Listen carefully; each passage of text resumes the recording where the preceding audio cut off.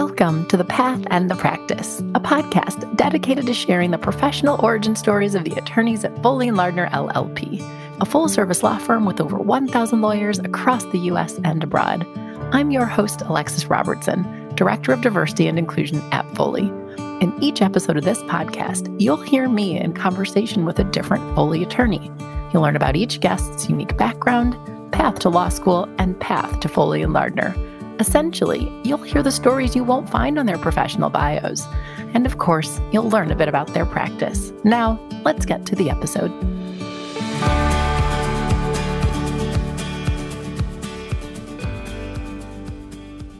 This episode features a conversation with Jennifer Huckleberry. Jennifer is a litigation associate in Foley's Houston office.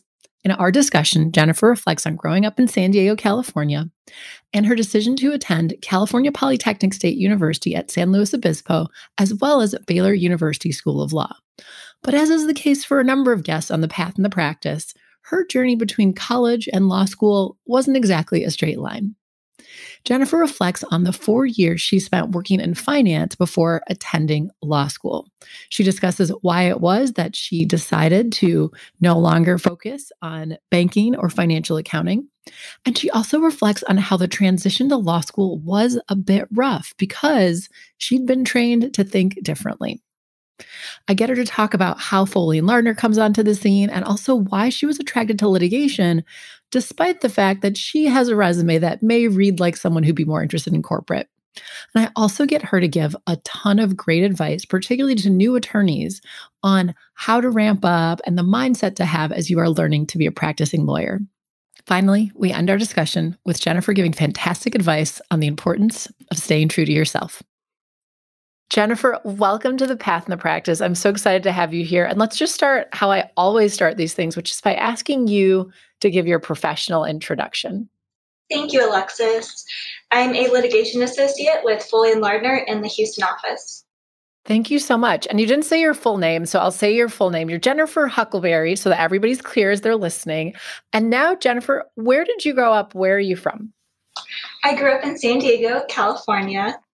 And I lived there for quite a bit, went to college there, worked there, and then moved to Texas later on in my career. All right. There's no way you're going to be on this show and get away with just summarizing a lot of your life in just 10 seconds. We have to unpack that a bit. So I want to know what it was like growing up in San Diego. Let's say I found you in like late elementary school, middle school. What was life like? What were you into? Sports, hobbies? Tell me more. I loved sports. So I'm one of 4 children, and I'm a middle child, and my entire family loved sports. So my mom was a marathon runner, my dad loved sports, and all my siblings loved sports too. So we were either actually playing sports or watching someone else play sports or doing homework or spending time with each other. But we were very sports oriented. And very active. And that was really conducive for San Diego. Now, I have to ask you to get specifics because, you say San Diego, people are like, were you surfing? Like what sort of things were you involved in? So I liked soccer, basketball. I'm a runner. So I competed in track, some long distance running as well too, a little bit of volleyball. I surfed a little bit, but I'm not as strong of a swimmer as I'd like to be. So that was more of a secondary hobby. It's so funny. Growing up, particularly in high school and college, I spent a little bit of time in San Diego because even though I, as a lot of listeners to this show know, was, raised in Wisconsin, my dad actually moved to San Diego when I was in high school. And so I would visit him many times a year. And all I knew how to do was drive to the mall and to the beach. That was it. I didn't know how to do anything else when I was there. And so for those who don't know, I think, San Diego, is known for its weather in particular. It is. It has really phenomenal weather. So even, it's funny because people complain if it's in the high 60s, it's being cold, and if it's in the 80s, it's hot. So it was an adjustment coming to Texas. I know. I'm just laughing because I definitely experienced that where people are like, it's going to be 55 tomorrow. Brr. And I get it. The houses aren't insulated in the same way. I'm convinced some maybe didn't even have heat, but I was just like, really? 55? This is cold. Well, and I have to ask, you said you're one of four. So tell me birth order. Where do you fall within that? And, brothers, sisters, tell me more. So I have an older sister who's 5 years older. She's an elementary school teacher. She teaches fifth grade in San Diego. And she's also an author. So she started publishing books when she was in high school. So she's very talented at writing, and she's an excellent author. And my older brother is a couple years older than me, and he works for a hedge fund. So he works in finance. And then it's me. And then I have a younger brother who's a few years younger, and he works in accounting. And both brothers are in Texas. So we're talking like you're like middle child. I am. And we'll see. I don't know. We'll see if that shows up as you explain your path. Just interested in exploring that. So tell me about, say, high school and that process of deciding college. Like, how did you decide and where did you go? So I went to college at Cal Poly San Luis Obispo, and I decided to go to Cal Poly. I loved the city of San Luis Obispo. I don't know have you ever been to San Luis Obispo? I have not been, and I know nothing about it. So feel free to expand on that. It's a college town, so you're either usually a college student or you're probably retired, but it's beautiful. It's right near the beach, and you have the mountains, and it's really cute small town, and they have farmers market. So it's very outdoorsy, and the school itself is really great. I knew I wanted to do study finance, and they have a great business program. And I really liked Cal Poly because they're very practice oriented, and you get to focus on your major specific classes right away. So you don't really have to take very many general education classes. From my very first year, I was already taking finance specific classes. And I really liked that. And the practice component of Cal Poly. My older sister went to Cal Poly, so I knew a little bit about the school because I'd visited her and knew about the way they structured the classes. So I had some insight there, and my grandpa had gone to Cal Poly as well too. So I knew that they structure their classes in a way where you're actually working on real finance projects with real companies, so that you actually are more comfortable when you go out into the field and start practicing. Well, and you just answered one of my questions because I don't have extensive exposure to the colleges and universities in California, and this may be a little bit of a stereotype, I feel like there are so many University of California like name the schools, just so many schools. Particularly when I would visit San Diego, by the way, there was like UCSD, USD, like just all these different letters. So it was interesting how Cal Poly got on your radar. But then also you said you knew you wanted to focus on finance. How did you know that? So I come from a family who's very math oriented. My mom is less so. She's more creative. And some of that from my mom just totally skipped me. She's very artsy, and I know you are. You have some of that. So yeah, I have a deep appreciation for that, and also know to a certain extent I should stay away from that. But so my family background is more math and science based. So even growing up, I was involved in student bodies, so ASB, and when other people would be doing decorations for the dances, they actually asked me not to do the decorations. They were like, Jennifer, no, not you. Don't touch that. Don't touch that. Exactly. And I was good at math and statistics. And so instead, my job and responsibility was to do financial models for how many tickets and much money we needed to sell during the fundraisers to be able to purchase the different decorations, what we could afford, and how we were going to budget that out. And so at the time, I didn't really realize it for the blessing it was, because of course, you want to be with the group and not, no, you can't do decorations here, like do the math and the financial modeling. But that was what I was good at, and I liked it. And I think, from that point on, you sort of start to realize this is what I'm good at. And maybe I'm not good at some of the decorations and some of those other talents, but I'm going to embrace it because I actually don't really enjoy doing the decorations. There you go. You find your lane, you run, and you probably saw my face when you mentioned financial model, because I just had this scenario of your like 15-year-old Jennifer being like, I have run three models on what scenarios we can anticipate based on the following number of attendees at this price point for the tickets. Exactly, though. But that's what it was. And okay, well, you want this decoration? Well, then we're going to have to raise this much money. And so there were different scenarios. So if you want to have an outstanding dance and decorations, we're going to need to raise this much money. But if we don't get this, so we had different scenarios based on how much money we'd raise and best case scenario and worst case scenario. But I really enjoyed it and I loved it. And so it took me a little bit of time to really, I think, come to terms with that and be like, I love it. That's okay. Just accept it. It's okay. Yeah, this is what I'm into. Yes. And it worked out well. So, I mean, but that started to reveal to me where my interests really lied and what were my passions and what was going to be a successful career for me long term. Yeah, well, I love you sharing that. I swear, I say this every episode, but I do it because I know people don't necessarily listen to every episode of the show, but I really like having our lawyers talk about those interests because we are getting people listening that are in, college, and just to see that, right now, and I also say this every time, someone pulls your bio, they're like, here's where she went to law school. I see she's in litigation. And they, wonder, were you born knowing you wanted to be a litigator? And so I just think it's really fun to show the twists and the turns and the interests that come together to make you who you are today. And I think based on some of, your bio, I think that interest in finance and your focus on it likely is still relevant in what you do. And we'll talk about that in a bit. But okay, so you go to Cal Polytechnic. I don't know if there's anything to highlight there or what that adjustment was like. So maybe you could say a few words about that, and then we'll start talking about how and why you decided to go to law school. So I really loved Cal Poly. It was a great experience, and I thought it was a really fun education. I chose to do that a little bit different as well, too, consistent with my history in math.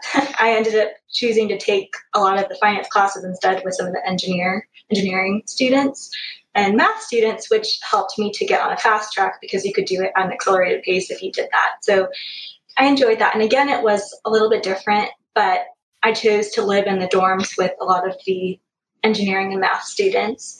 So it worked out well because I was in classes with them already, and it worked out well. And again, it's just more kind of finding your place. So where does law school come into play? Because right now I'm not seeing the science, I'm seeing the engineering, I'm seeing the math. And not to say you can't do those, but how and why law school? Where does that come from?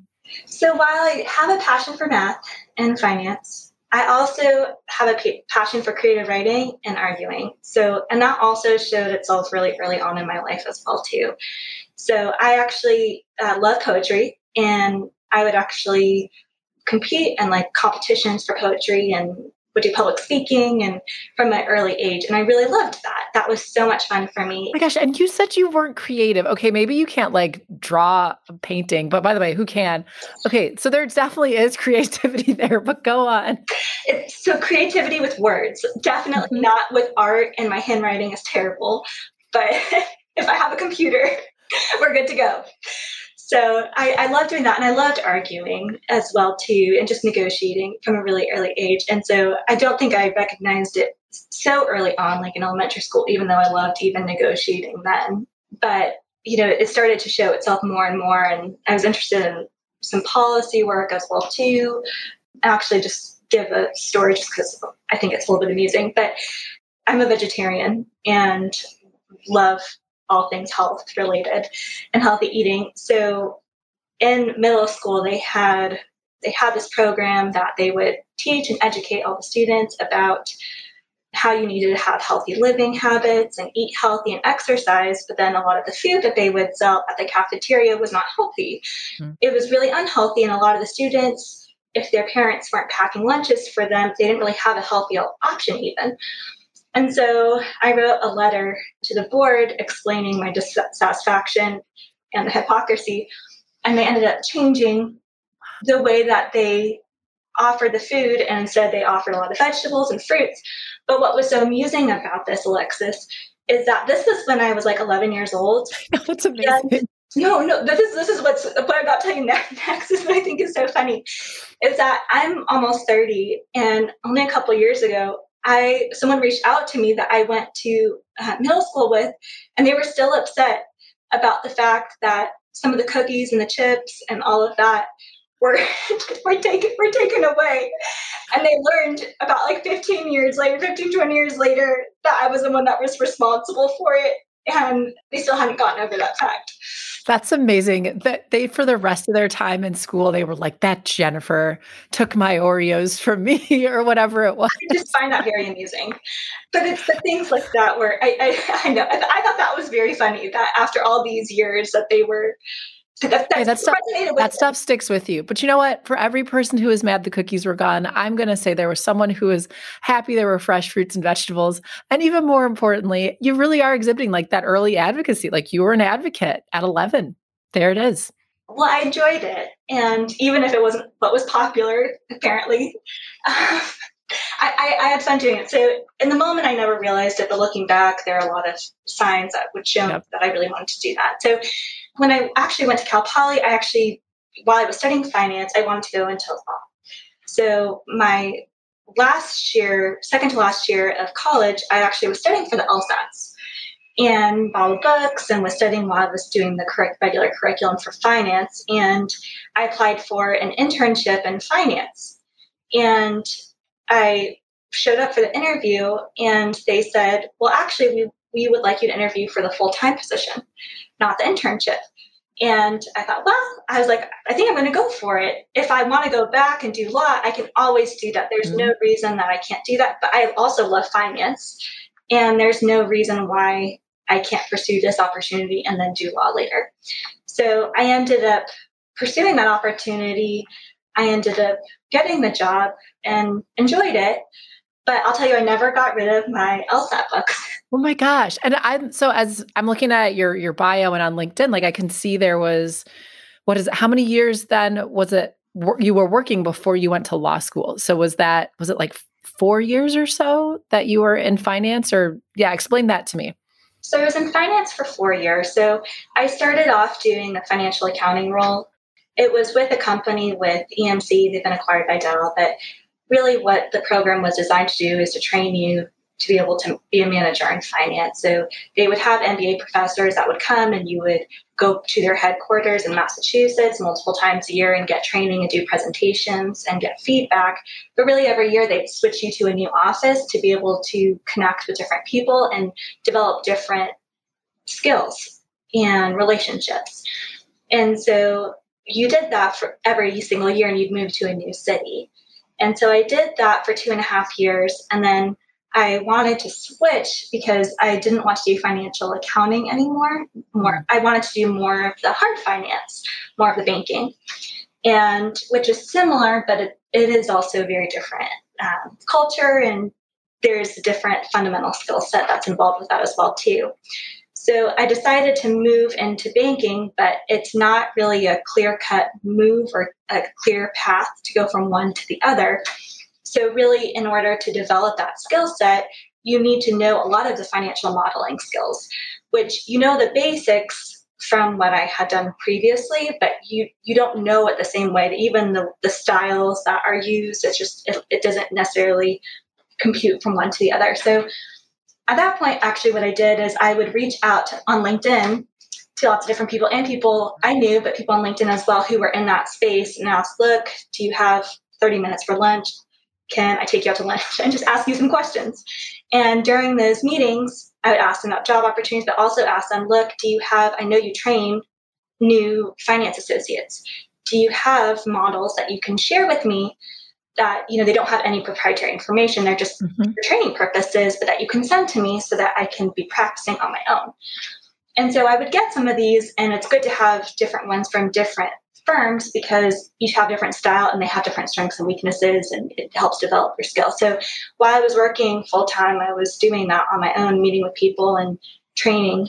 For that transition, to make the transition. And by the way, like bravo for the hustle, right? The reaching out to people, the having the presence of mind to review the models in advance. That's pretty amazing. So then were you eventually able to make that transition? I was. It's challenging to make that transition, but I was able to make it. And it was a little bit of an abrupt transition. So I lived in San Diego. I moved to Cal Poly, which is in San Luis Obispo. It's in Central California. And then I worked in Seattle, Washington, and then worked in Northern California. And then in banking, I moved back to San Diego. So I was jumping all around. The joke was always I kept moving south and I was going to end up in Mexico.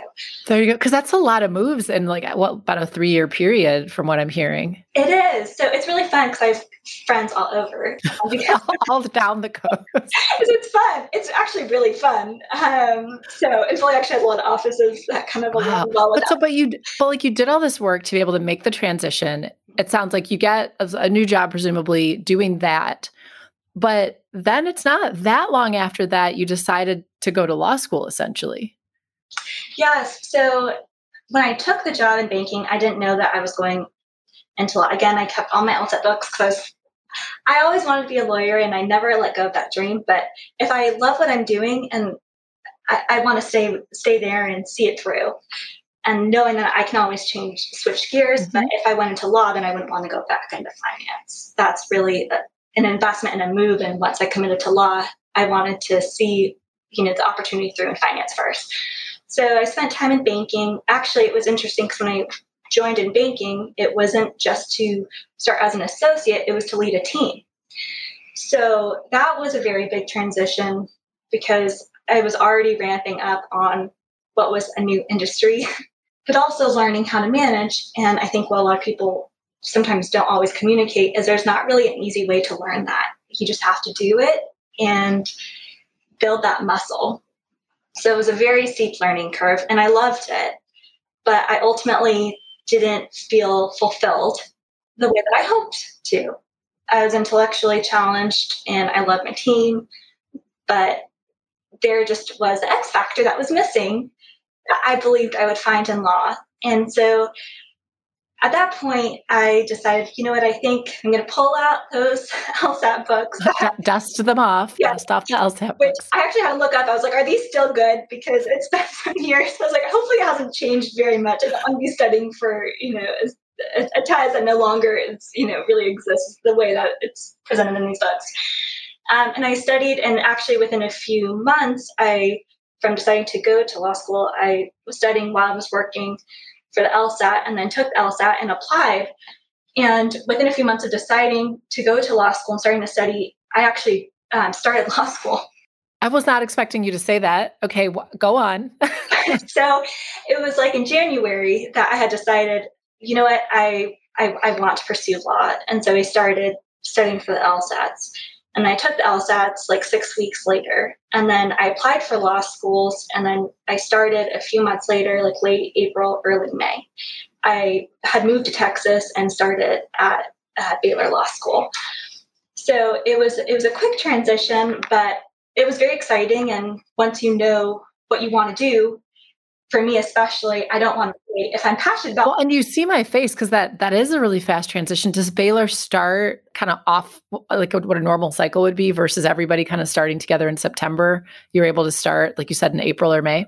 So they offered for me to start in September, but they also offered me to start in May, April, May. And once I decided I want to do something, it really, why? It's done. It's already done. Well, and I shouldn't find it that weird. Michigan doesn't do this anymore, but the University of Michigan used to start a class in summer. So I actually also started law school I think in June. It was May or June. So technically I did that too, but a little bit different. And then just tell me a little bit about how you decided on Baylor. So coming from California, I'd always wanted to move to Texas. And if you ask me specifically why, I don't know that I'd be able to articulate that for you. But sometimes there's just a gut feeling and just an interest. And I was just really interested in moving to Texas. And when you switch careers, it's a good time to do that. It's harder to do that when you're within the same career because a lot of your connections are where you were already working. So it was a natural point for me to look at, if I want to make a move, this might be the time for me to make that move. So that was one of the reasons. And I really liked it. I never went to a private school before. I was always at public schools, and I am a Christian. And I really wanted to go to a private Christian school. So Baylor was very attractive to me for the options. It was in Texas. It was a private Christian school. And I liked it that it was very hands-on experience because especially coming from a finance background, some of the areas that I thought I probably needed more development and focus was not so much on the analytical framework, although Baylor teaches you that as well, but it was on the oral advocacy, because a lot of my time, yes, I would do presentations, and and writing would be a component of my work, right? Advocating for a deal or an M&A deal or whatever that might be. But it wasn't the central role. And it's not, I wouldn't say that's necessarily a strength of people who work in the finance profession as it is for lawyers. Well, a little bit, it's that I've said this before to people on the show, but it's almost like you wanted to exercise the other part of your brain a little bit more, because I always forget which one's the left side and the right side, but you wanted to exercise the other side. I also think it's interesting what you said about Baylor and hands-on or practical experience. But given what you were saying about California Polytechnic and why that was also desirable to you, because it sounds like that school, similarly was very focused on like what's practical. So that's really interesting. And then also it just sounds like overall you generally felt called to being in Texas, which I think, that happens. You're just like, there's just like a tug in a certain direction. So you made the transition pretty quickly. What was it like for you adjusting to law school, particularly after having been out of school for a while? It was a little bit of a rough transition, probably the first month or so. I think some of it was because I was just trained differently. For example, for writing assignments, they said you need to show your work. And so for me, I cited what rule I applied, and I said the conclusion. And I was like, well, you have the facts, and in finance, that's what you would do. It would be insulting to somebody to go through those steps in a way, because that's just not what I would do. Versus in law, that's good legal analysis to apply each fact and why that particularly. Yep. In law school in particular, is where they really, not to say you don't do it in practice, because you very much do, but as you said that, I thought that was really funny. You probably saw my face that how in finance, if I was to reiterate to you exactly, like, I know, keep it moving. Whereas lawyers were like, let me lay out the case, and just having to kind of just think differently, essentially. And it's for a different purpose too, because for finance, it's for the purpose of investing. And so your audience is different. Really, you're all moving in the same direction. You want to make money. You don't have someone who's an opponent. So it's different. It's a different mindset. So the way where you focus your attention was different, but that was an area where, to me, that was very confusing to me at the beginning. Because I thought I was showing my work, and I clearly wasn't, but I thought I was. So there were a few things like that were, I think, just from switching to finance to just calibrating. Well, and a couple of guests I've had on the show were engineers in a former life, and they've said something similar. I mean, it's, a little bit different, but just that I was used to thinking differently. I was used to studying differently. It was, they gave you whatever formula, and your learning was applying it over and over again, versus just the way that you engage with the materials in law school. And once again, I never tire of hearing people talk about this either, because for the law students listening, I just think it can be really affirming to hear someone who's now a practicing successful lawyer say, here's what was difficult for me, or how I had to adjust. Because I think when you're in it, it can feel very lonely, and you wonder if you're the only person who's dealing with this right now. I think that's very true. I mean, on the very first day, I'm the kind of person I had one highlighter and one pen, and I saw everyone else had like 6 colors of highlighters. And it's been some time since I had been to school, since I've been working, and I was wondering, wait, had something changed? Am I feeling somehow unprepared? Why do I need 6 other colors? What, and that starts to, it's so silly. It's, something as simple as how many highlighters and colors do you have? But especially when you're in an entirely new environment, and for me, a different state and completely out of my comfort zone, those small things can kind of eat your confidence. Yes, I'm sorry. And I adore that you said that, because I was one of those people. I can't decide if I was that person on the first day, but I definitely was that person, because it was like, well, green is facts and yellow's the question and blue's the conclusion, like when marking up cases. And I literally forgotten that I did that. And I'm certain I read it somewhere and I'm certain maybe it was like book briefing, just so if you got called on, you could quickly find stuff. But that's so funny. But it's true. Like also people learn differently. There's some people, the colors are helpful. For others, it wouldn't matter at all. But I think when you look around, you're like, why do they have so many different colors of highlighters? Well, it was that. And then there were some things with citations that they would have an X. And for me, that was like, oh, that's a variable, right? And then they were saying, no, you don't put, that's not a variable. You don't substitute that for something else. So there were just a few things where at first it was like you said, I just need to recalibrate and just kind of shift your expectations and be a sponge. Yeah, you're retraining your brain. Yes. Now, I'm curious. So how does Foley and Lardner come on the scene? How do you get connected with the firm? So I was in moot court, and my moot court partner, Stephanie McPhail, she had worked for Gardier for 10 or 15 years as an assistant. Then she decided to go back to law school. And so Foley and Lardner, for those of you who don't know, acquired Gardier. So I was close with Stephanie, and she talked very highly of Gardier and how they treat their employees, and that she was really happy with them, and she recommended I apply. To me, that holds a lot of weight, because if you look online and you research firms, it gets very overwhelming very quickly because... Yes, and they all sound the same. I say that to law students all of our websites look pretty similar. Yes. And they just do. And so especially someone whose opinion I trust and someone who I know, I think very highly of her. And so I trust her opinion. So I followed up on what she had recommended, and I applied for their summer program. And I summered here and had a really great experience. And so decided to come on full time when I graduated. And so for you, was summering after Foley and Gardier merged, or was it right around that time? I'm trying to place it in time. So it was after the merger. So she had worked before the merger, and then she was in law school during the merger when we were moot court partners. And so that's when she was telling me about her positive experiences. And I am going to resist every urge I have to ask you details about your summer experience, because there's other things I want to talk to you about. And also, if a listener's curious to hear about what it's like to summer at Foley and Lardner, I've actually had a few summer associates on the show. So check that out. But we can presume you had a good experience. Although I'm curious to what extent your summer experience affected your decision as to your practice, because we haven't gotten to how it is that, now you did mention you're doing moot court. So maybe you knew litigation was what you wanted to do, but how did you decide, or how did you become a litigator?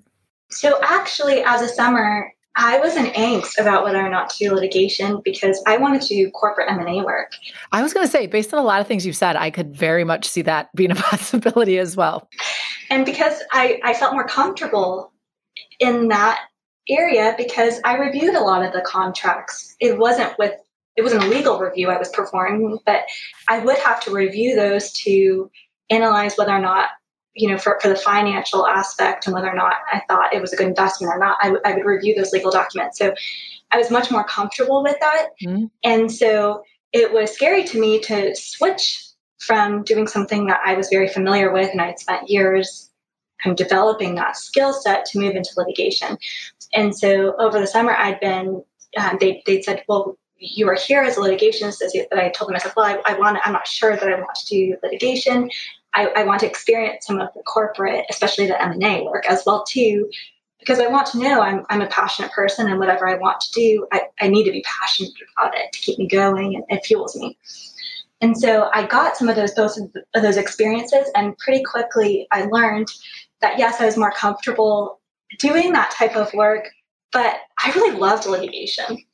And it was just very exciting, and the people that you interact with are just really fun. And they are in corporate as well on the transactional side, but there's, I think it's not as dynamic.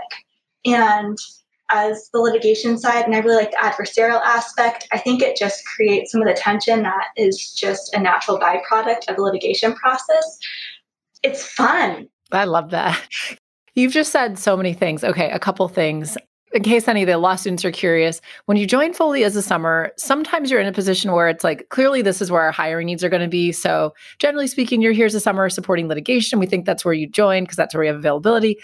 Other times in other offices, you may join the firm in a capacity of like, try things, and then we'll decide what you like and where we'll slot you. So just know that's going to vary based on your office, in case anyone was curious. But also what you said about it just being really important to you that you're passionate about and really love what you do. I recently got Scott Ellis on the podcast. And so you haven't had a chance to listen to it yet. It will premiere next week. There'll be one other episode actually between your episode and Scott's, but he talks about that as well. Particularly his advice at the end is, if you can be love and be passionate about what you're working on. So I'm just going to say some words. You can reflect and then we'll move forward, I promise. But this is something that I think is very hard for law students and people in general to understand. Now, one, in many ways, this is a privilege, right? There's a lot of times in life where you just need to pay the rent and, you can't navel gaze and decide if it's fulfilling or you're passionate. But particularly in legal, given how we serve clients and the hours that can be demanded of an attorney, you really enjoying and being curious and passionate about what you do, I think that is the fuel to keep things, because it's hard just to grind when you don't like your work, given how much it can demand of you. So I adore that you raise that. I don't know if you have anything to add to it. I think it's really important. And I think you had mentioned about law students and what they're thinking about. I think as you're going through law school, that's something that's really important to ask yourself, why are you doing this?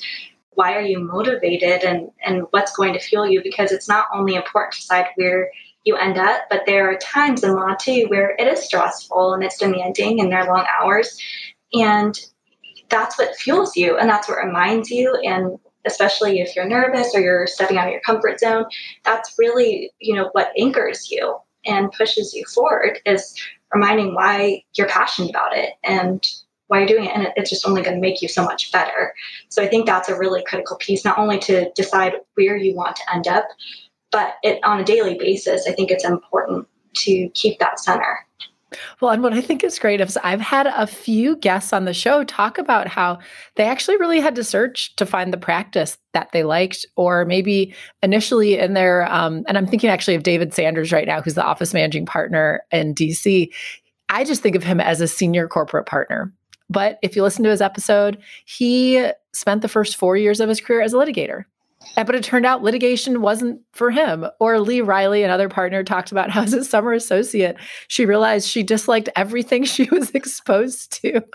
But her and a fellow summer associate made it their mission to find the practice group that she would like, and she ended up in ERISA.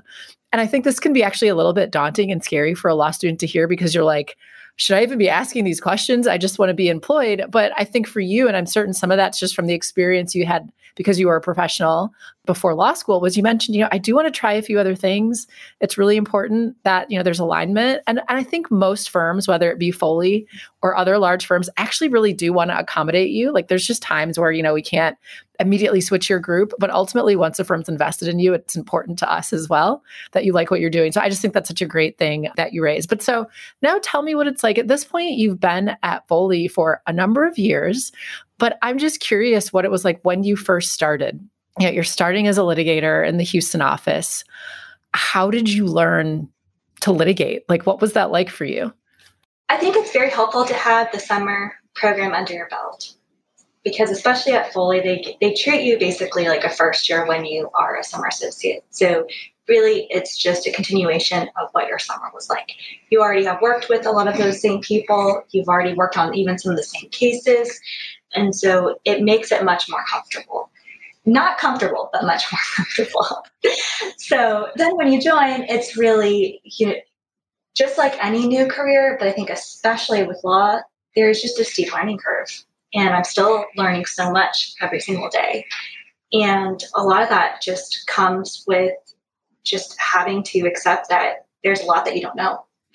And trusting that you're smart, you can figure it out, and the people around you are smart and can help you and are accessible to you, and they are. And so it really is, I think, especially when I first started, I focused a lot on bankruptcy work, actually, because of my finance background. So even though I knew I wanted to do litigation, I didn't get exactly to where I am now from the outset. And so even with that, there was a steep learning curve as well, too. But to one of your earlier points, Alexis, I think a lot of people get discouraged thinking, it took me some time to get to where I actually want to be. But it actually is it's almost more helpful to know what you don't want to do as much as it is helpful to know what you do want to do. And there are still a lot of aspects of bankruptcy I really enjoy. But I ultimately found out that I like more of the adversarial aspect, and I prefer win-lose over win-win. And so that bankruptcy, a lot of things, are negotiated, and I really like the litigation aspect. But even though I ultimately chose to pivot and not do core bankruptcy work, now I do quite a bit of securities litigation that arises out of bankruptcy. And so I still use what I ultimately decided not to settle in, and it makes me valuable in this other space. So I just wanted to share that quickly, because I do think sometimes people feel discouraged or feel like it's a loss that they spent time looking into this other area they thought they were interested in that it didn't ultimately pan out. And it's not. It actually makes you more valuable in the next space you choose. Well, and that was perfect, because you said two things. One, I do want to talk a little bit about the mix of your practice. We'll get further into that, but you already started talking about it. But also what you said about it being a steep learning curve. I just kind of wanted to pause right there and just let that sit, particularly for any new lawyers that are listening to this. You have probably heard that said to you so many times, but you don't necessarily know what that's going to feel like. And I think for high achieving individuals, which, most people who start in a large law firm that are used to getting their series of gold stars and kind of, memorizing info, it can be really hard to know that for a number of years, you're just going to be learning.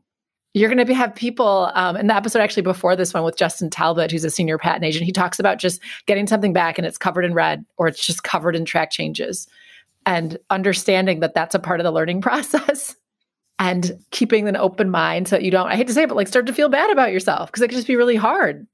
So it sounds to me like you came in with that perspective. Did you come in with that perspective, or did you have to learn that perspective? I think it's both. I think actually having managed a team, it was very helpful coming in with that perspective, because what I had told the people on my team before was, I want you to take a chance, and I want you to give me your opinion and your analysis. And, I can work with wrong. I can't work with nothing. So if you give me a conclusion analysis and you share your thinking with me and it's wrong, I can, train you and show you where you maybe missed a step or something that you maybe want to do differently next time. But if you don't put yourself out there in the first place and give me any thought or opinion or analysis, I can't mentor you the same way. And the people that I enjoyed working with were the people who really went for it. And if they're wrong, I never was bothered by that, because I know they were trying, and it gave me a lot to work with, and they accelerated so much faster. Those are wise words. I can work with wrong, but I can't work with nothing. And there is a certain level of failing faster, right? Let's get this out of the way to get you to how, this should be, which is, sorry, I did not have that perspective, by the way, as a junior litigation attorney. I didn't know what I was doing. I didn't have the perspective of whomever was managing me. So I'm sitting here, I was like, that is a very wise way to enter the practice of law. And let's also talk a bit more about your practice. And I also, before we do, actually, sorry, I wanted to mention what you said about initially you were doing some bankruptcy work. I don't know how much of that was sort of straight bankruptcy or maybe adversary proceedings arising out of. So it was a little bit of litigation. But I think as a junior lawyer, you're also just trying to get experience. Ideally, it's in that desired practice area, but bottom line, sometimes there's just client needs and you have availability. There's usually things to learn from whatever you're doing. I do think partners are sometimes they just got here and they say they'll only do securities fraud. And I have, this is a professional liability. Why won't you work on this? That's probably not a great look, by the way. So you will learn what you like and you will grow, but it can be hard to really have strong preferences until you have some of that experience under your belt. But tell me about that. And by the way, Jennifer, I did find that you recently wrote an article for the American Bar Association related to securities fraud, which is why I said it. But what's your practice mix look like right now? Yeah. And before I get into that, I just wanted to make a comment as well, too, about what you were saying with the bankruptcy as well, too, just to encourage people as well. So I did want to do bankruptcy, and I had reached out and just to encourage people to persevere and not give up on things. So when I first started, I expressed an interest in bankruptcy, and I expressed an interest 4 or 5 times to the same partner before I actually got on all these cases. And then he put me on all the cases. And it wasn't, you don't hound somebody for the work, but every time you see them, you gently bring it up. I'd love to work on a case with you, or, I see you're working on this case. Can you tell me a little about it? And you keep showing interest and don't give up. Especially because the first time you express interest in something, they might not have a case for you to work on, or they might be fully staffed, or it just might not be right timing. or you might have caught them at a bad time where they're thinking about all these things that they have to do on our cases, and that is just not something that they're willing to visit. So don't get discouraged easily, and just, you do want to take whatever work comes your way, because any experience is good experience. But at the same time, if you are particularly interested in something, you can continue to express that interest and continue to ask for that kind of work. So, well, what's funny before you talk about your practice, it's like, make it about you, right? Because you're advocating for what you want to do, but don't fully make it about you, from the sense that realize this person has a full life. If you email them and they are in the midst of trial, they're going to read that and be like, that's nice. And then 30 other emails come in and they may or may not even retain it. So you just have to remember, and I think that comes up a lot actually, is just trying to see the perspective for the person, particularly the partners you're working with. I'm very big on thinking, I think important part of being a successful associate is actually empathy for those you're working with. We don't have time to dig into what that really means, but I think just understanding that they're busy too, and they're not just there to only scrutinize your email or waiting for your request for work. I don't know if you have comments on that, but let's also talk about your practice mix as well. Sure. No, I completely agree with that. I just wanted to make that comment because I think some people give up easily, or they might take it personally if they don't want to work with you, and that's not the case. And so I just wanted to say that, because for those who may feel discouraged, it took me 4 or 5 times, and then I got on all the cases. But right now, I have a general litigation practice, but quite a bit of that is securities litigation. And so where it comes into where the ABA article on securities fraud becomes relevant. But really where I found that practice is it is more of the adversarial aspect that I really enjoy of litigation, but it also brings in a lot of the finance background and experience that I have. And so it's really a perfect, happy mix between the two, and it allows me to enjoy the technical side while the creative, and while simultaneously enjoying the creative side and the writing and the litigation aspect. So it's been a sweet spot for me. I love seeing the threads come together, by the way. It happens a lot in these shows, and it's very gratifying for me to see it all come together. And something that may be tough for the folks like myself who went to law school, perhaps because math wasn't your favorite, is it actually is really beneficial to have some basic understandings of, I don't know if corporate accounting is the right term, but like, you're going to most likely, depending on, what sort, particularly if you're a litigator, what type of litigator you are, these are business related disputes. There will likely be things related to accounting or numbers or spreadsheets or something. So if you're somebody who that terrifies, you may actually want to take a few classes just to know what you're looking at. I did not do that. I wished I had, because I had to learn in other ways. But also, as we're winding down, Jennifer, can you tell me a little bit more about, because I'm sure there's people who are like, all right, so she's, a 3rd or 4th year associate at Foley. So what kind of stuff are you working on? I get your subject matter, but like, what are you actually doing day to day? It really is a mix, and it really depends on what case you work on. And so it also depends on the size of the case as well too. But it really ranges from drafting motions to taking depositions to arguing at hearings to client meetings. It's really one of the things I really enjoy about Foley is that I do feel from it early on in your career, you get some of that substantive experience and get to work with a lot of different people. I really enjoy working with people in Houston, but I also get to work with a lot of people nationally.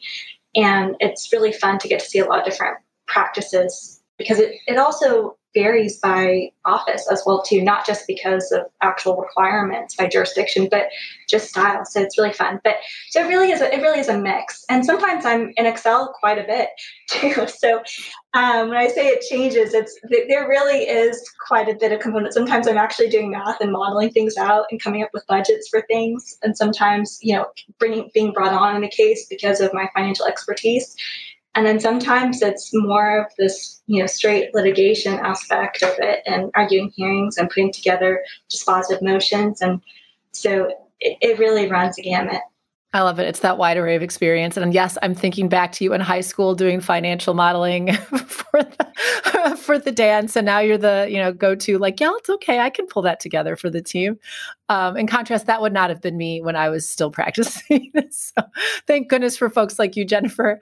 But so as we continue to wind down, let me ask you one of my final big question. And you've already given such great advice and insight, but overall, what's your advice to someone who's either, in law school, contemplating their legal career, or that, I don't know, they're starting as a first year in a month or so?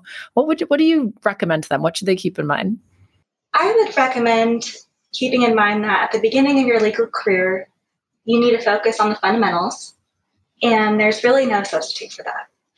But at the same time, I would tell them to keep in mind that you were hired because you're intelligent, and you were hired because you think differently than the people who you're on a team with, not because you think the exact same way.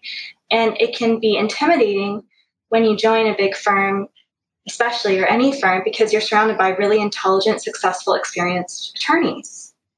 And not to be intimidated by that, because while you need to learn from them, and there's plenty to learn, they didn't hire you to think just like them.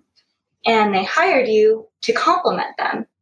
And because you have different strengths. So while you do need to learn the fundamentals, and there's no shortcut to doing that, there are just certain skills that, whether or not you're in corporate or litigation, it'll depend on what group you're in, but there are fundamentals, and you need to be competent in those. There are also things that you are specifically going to be exceptional at, and to look for those things, and to be able to look for opportunities where you can play to your strengths and you can show those strengths, and not to be afraid to speak up and to offer value in those ways.